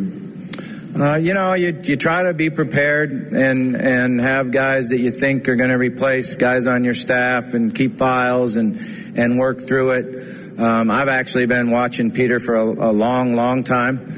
I had the opportunity when I was an assistant coach at the University of Idaho that his older brother John was our best defensive tackle on the team. And we tried really hard to start recruiting Peter when he was in 8th grade, freshman. He ended up going to the University of Oregon, so I followed his career there. And then I ended up coaching against him when I was with the Jaguars and he was with the Titans. Now, I don't like the Titans much. We were 15-3 one year, and all 3 losses were to the Titans. So when he first sat down in the interview, the first thing I said to him was, Peter, I hate the Titans. But he's just done a great job wherever he's been. I also coached against him when he was at Tennessee. And he's just a great teacher, a great motivator. He's been in the players' shoes. He's went through what they have to do in recruiting. He's went through what you have to do in the grind and how you get your body ready to play and then how you go out and perform. So I'm really excited that he's on our staff. And I have to tell you, from my brief experience with Coach Sirmon as well through spring, very impressed by what he's done with his side of the ball. Looking forward to how he's going to handle things because I think we're going to see multiple different formations. And the players, in talking to them, have really fallen in love with him and his style and his appreciation for their efforts, not only on the field but off the field as well. So I think it's going to be a great addition to the Cardinals football staff. When we come back, we're going to hook up with Jody Demling, host of the Cardinal Insider, who you can hear here at 5:30. It won't be long from now, but we're going to talk a little basketball recruiting with him, so you're going to want to stick around for that. I'm Michael McCammon in for Tony and Dave on the Afternoon Underdogs on 790 KRD.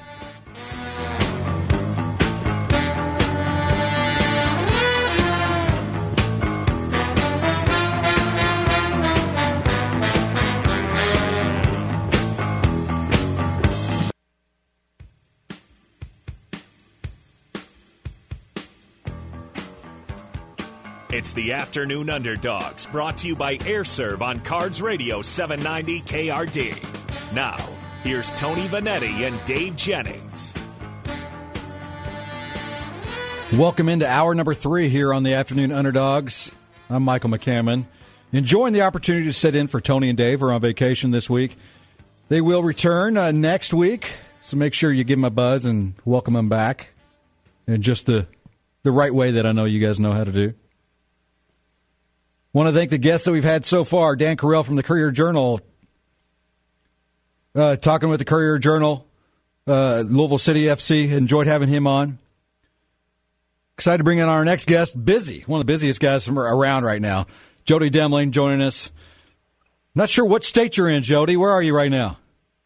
Honestly, I don't know. No, I I'm in South Carolina, but I think I'm going to be headed to Georgia here again soon. So, yeah, I'm all over the place. Yeah, I think you've been to Georgia, North Carolina for the ACC. Now you're in South Carolina and heading back maybe to the Peach State. And, of course, some of that in North Carolina was for the ACC kickoff. Did great coverage from that. But right now I want to talk to you about why you're going to Georgia and South Carolina, and that's the July evaluation period, keeping you busy. And I know, obviously, the one everybody wants to hear about first is Romeo Langford. I know Coach Pitino and his staff are keeping obviously very close eyes on him. Then the news today is he's there but didn't play.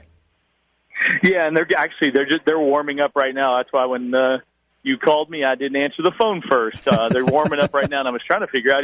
He went through about a 30-minute massage and kind of get stretched with the trainers, and it looks like he's probably going to be shut down for a while. He's got this back issue that happened with Team USA when they were in Egypt, and he just can't get over it. So he's not playing right now. Coach Pitino, Kenny Johnson's here. Kenny Johnson, the last game, Romeo Langford was not playing, sitting on the bench, and Kenny Johnson just sat across the bench, across where the coaches can sit, and kind of watched Romeo as he just watched his teammates play. It was like, man, oh man, I mean, it's just one of those deals. That's the way recruiting is. Yeah. It's more.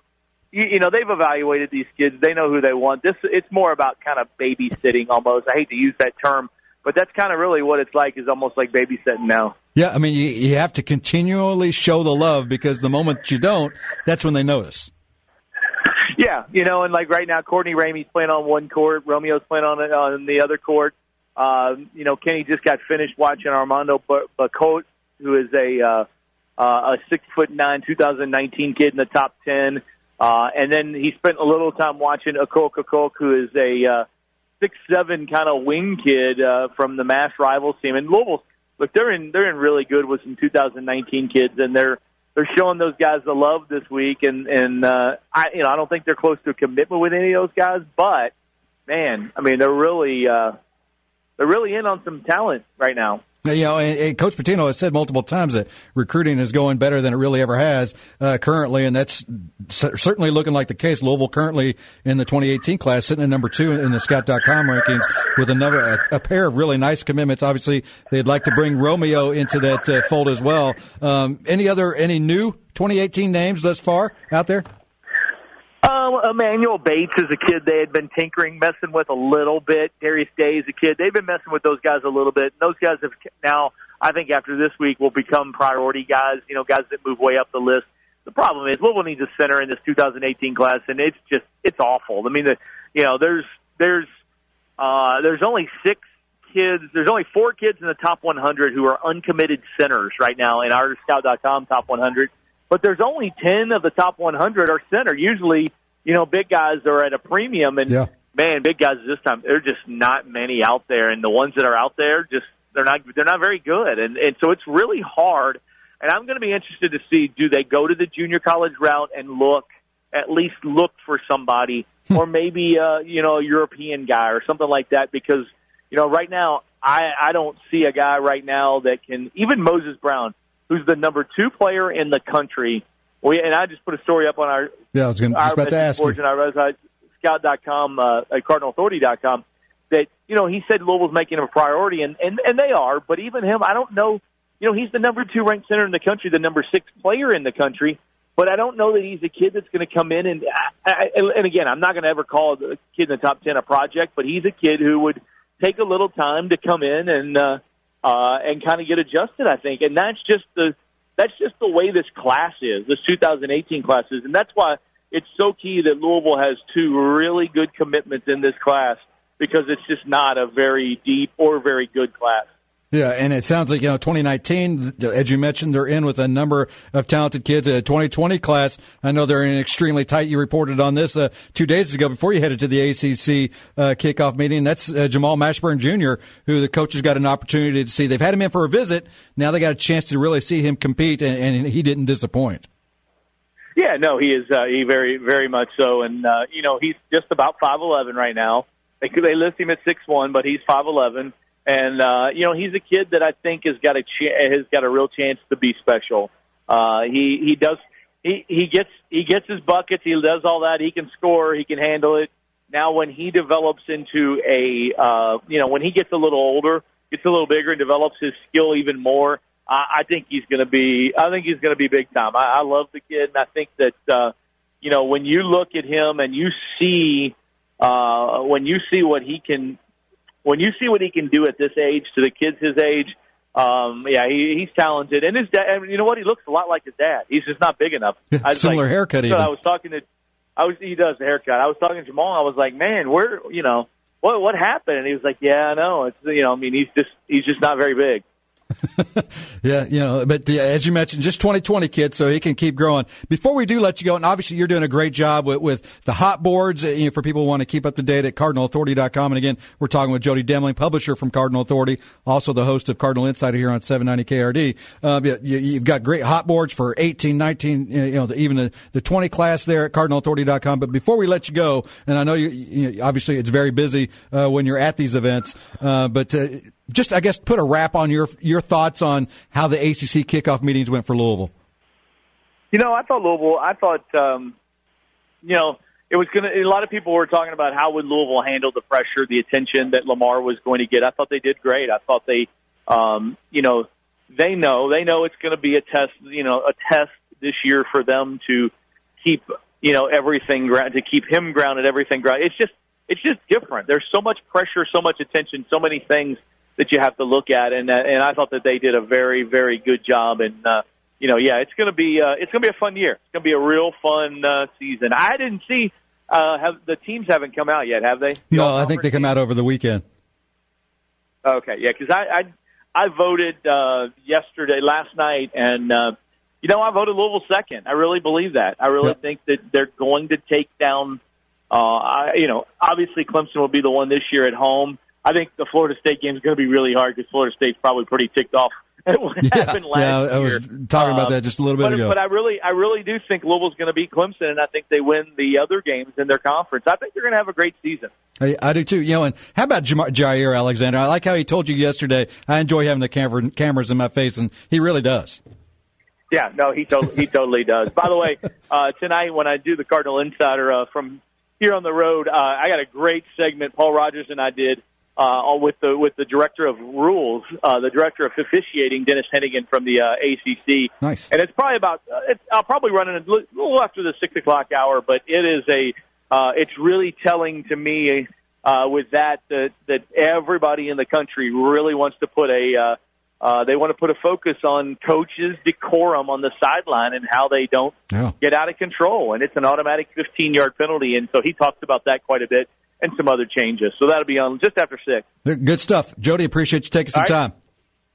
Again, that's Jody Demling, and you can hear him, as you mentioned, he just gave himself a little unplug. It'll start the Cardinal Insider at 5:30, so you'll want to stick around for that. And really, that's really the biggest rule change this year. He was referencing that trying to keep the coaches in check. They don't want them running out, making a scene of themselves out on the football field. And if they do, which it's going to be interesting, especially early in the season, it's going to probably take a little bit getting used to. It's going to draw a flag and a 15-yard penalty on your team. So, kind of like getting a technical from a coach in basketball. But appreciate his time. And again, check out all the recruiting coverage. He's got it going on constantly at CardinalAuthority.com while he's checking out the various AAU camps that are currently going on. And as you heard, Romeo Langford sounds like he might be sitting for a while as he continues to struggle with his back spasms. But even with him sitting, the UofL coaches are sitting there watching him sit. How exciting must that be? Do you want to catch our next break? When we come back, we're going to talk to Walden basketball head coach Kevin Manning, who also, on the side, if you want to call it that, is a lead singer of popular rock band here from Louisville, Velvet Saints, and just announced they're going to be opening for Bush at 4th Street Live coming up soon. So a little more on that as well. So stick with us here on the Afternoon Underdog.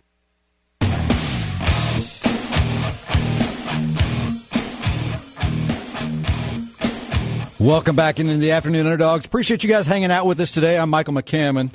Been sitting in for Tony and Dave the last few days. Have enjoyed it. It's a big weekend for Louisville. If you're into the music thing, Forecastle getting underway. So if you're headed down there, be safe. Big soccer game tomorrow night. Louisville City welcoming in FC Cincinnati to Slugger Field. Potential record-breaking crowd expected out there at Slugger Field. A lot of things to do. Excited to bring on our final guest of the day, Kevin Manning, who's a head coach over Walden Basketball, but also lead singer of the local rock band Velvet Saints. How you doing, Kevin? What's up, Michael? How you doing, buddy? I'm doing all right, hanging in there. You ready for this weekend? Yeah, actually this weekend we are leaving for vacation because we had to leave early to come back for the show. So. There you go. Go anywhere exciting, hopefully? No, just the beach, which to me is great. I love the beach. Yeah, so you can't go wrong. Destin? Beach is good. Actually, Panama City this year. My daughter's never been there, so we're going even somewhere better. different. Even better. No slight meant to Destin or anything, but even better. No, not at all. Just somewhere, somewhere different. So, but hey, I've been talking throughout the parts of this show how it's in the basketball world, it's the July evaluation period, and you being a head coach at Walden, you've seen some players go through it. You're a former player, I think you played at St. X and little college ball at West Virginia Tech as well, so you know what that whole part of the game aspect is. Looking back on it and being from a head coach's perspective, just how important is this July evaluation period? I mean, because, it kind of seems I hate using this term, kind of seems like a meat market. It kind of does, but these guys are out there trying to earn scholarship offers from all these various coaches sitting on the sidelines taking notes. Well, it really is.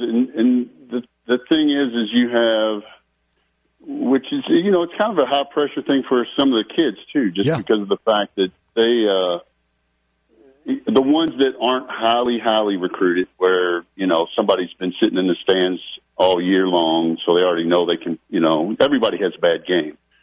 But some of these kids, they're getting their one shot. I mean, you see coaches sit there and watch some kid for a quarter, and if he's not doing his thing, they stand up and leave. Yeah. I mean, and they're done. So, yeah, it's a lot of pressure on these kids, but, kids are a lot more mature now than when I was young. So isn't that the truth? I guess they can handle it a lot better. At least they look like they can. I mean, that's for sure. Yeah, but but they are kids still, and that's the one thing from coaching that as much as they come off more confident, more cocky, more mature, whatever, they get rattled just like any other teenage kid does. And it breaks them down. It breaks their heart, if they don't get what they need or want. And it's a lot of pressure on them. Yeah, so, lots. I was just talking with Jody Demling. A lot of headlines circling guys like Romeo Langford and the Moses Brown, another guy, Jamal Ashburn Jr., guys we've talked about here today. But as you brought up, most of the kids don't fall under that realm. I mean, most of college basketball. No, that's such a small percentage. Yeah. Yeah. So that's, when you go out to these things, like you said, it's a lot of kids that, this is their shot. Well, like I always tell any kid that's ever played for me and any high school kid, if you get a 4-year ride anywhere, I don't care where it is, whether it be UK, UofL, or some small school, you won the lottery. Yeah. You got a 4-year ride to get your education, and that's a lot of money. So you've won the lottery. So, yeah, these kids are, they're banking their future on it. So, yeah. Now, a lot of pressure. Your high school here in the city of Louisville, and obviously, even though the football is gaining in popularity, and you could say that UofL is even a football school now, it's still always going to be a basketball town. So when high school basketball season gets started, what's that excitement level? Not only, for yourselves over at Walden, but you're facing somebody on the other side of the court. You can kind of get a sense of the competition and the excitement level, throughout the city when it comes to high school season. Oh yeah, I'm already looking forward to high school season. It's middle of summer still, so yeah, you get hyped up about it early. It's just you like being around the kids. You know what I'm saying? It's great to see them how they advance from one year to the other.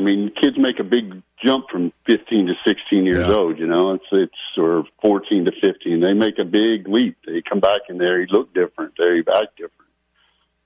Yeah. So, yeah, it's pretty exciting. And then, the thing is, I'm in a small school, which I'm not at a Ballard or I'm not at, a Trinity or whatever. So the expectation levels for those guys is even higher. Sure. That's even more pressure again. So you're expected to always win at those schools. So Yeah. Again, we're joined here by Kevin Manning, who's the high school basketball coach over at Walden School, and you've got a nice little side gig as well, Kevin, where you're the lead singer of Velvet Saints, a popular local band here out of the city. And I hesitate to use the word local because you guys are continuing to grow and grow, but you're from here, so you're always going to be local to me. And great announcement, right. I guess, just today or recently that you guys are going to be, not any pressure for you guys, but now you get the opportunity to open for Bush coming up at 4th Street Live. Yeah, that's a great thing. It's funny because they started following us on Twitter about 2 months ago out of the blue. Nice. And we're signed to a label out of Canada. But, yeah, it's a great opportunity. I mean, anytime you get to play in front of a large crowd like that, it's great. Great exposure. And I thrive on the pressure. You know that, Mike. Oh, yeah. That's what you live for. I mean, that's why you're a coach and, you're an athlete and all these kind of things. Now, you mentioned you're signed to a label out of Canada. I guess the quick story, how did that come to fruition? How were you discovered by this Canadian label, and how are things progressing for the Velvet Saints? It's going pretty well. They, the first CD, they heard us, when we were in the top of the college charts. We were in top 100 of that, and started talking to them, and then they pretty much gave us everything we wanted as far as we got full control of everything. We get to do pretty much what we want, which is a great thing. Yeah, and then, it's going well. So, it's a fun thing to do. It's a fun thing to say you got to do anyway. Yeah. Yeah, and obviously, being on the road is part of that. And now for the show with Bush, that's July 21st, correct, down at 4th Street? Correct. Now, what are the particulars of that? Because I know they've done some free shows and stuff. Will this be one of the free shows, or how would people go about, getting information on tickets? I'm pretty sure that tickets are $15 general admission. Oh, nice. I'm pretty sure that, so I'm pretty sure that's what it is. And they're expecting a huge crowd, from what I understand. That's what we were told. I can imagine. I mean, with you guys down there, and then with Bush coming to support you guys, it'll be a huge crowd. It should be fun. It'll be good times. Now, how can people, if they haven't heard the Velvet Saints, where do they go to hear you guys?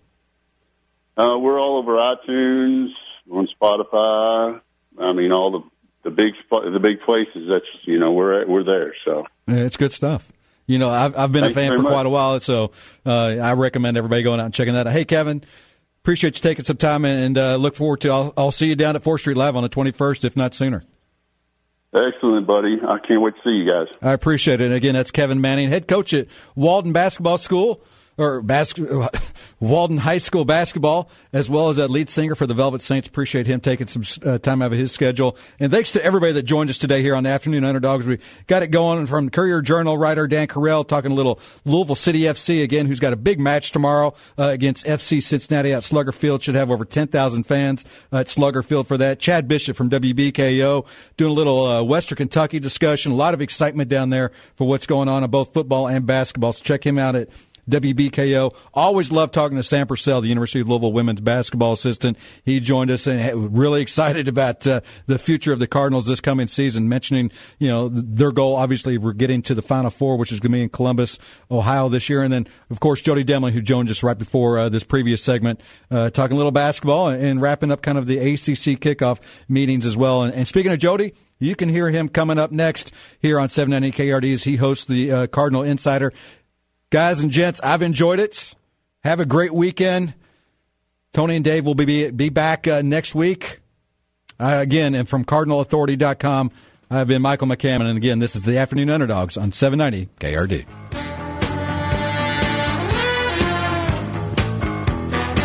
Hey guys, it is Ryan. I'm not sure if you know this about me, but I'm a bit of a fun fanatic when I can. I like to work, but I like fun too. It's a thing. And now the truth is out there. I can tell you about my favorite place to have fun. Chumba Casino. They have hundreds of social casino style games to choose from with new games released each week. You can play for free anytime, anywhere. And each day brings a new chance to collect daily bonuses. So join me in the fun. Sign up now at ChumbaCasino.com. No purchase necessary. VGW Group. Void where prohibited by law. See terms and conditions. 18+.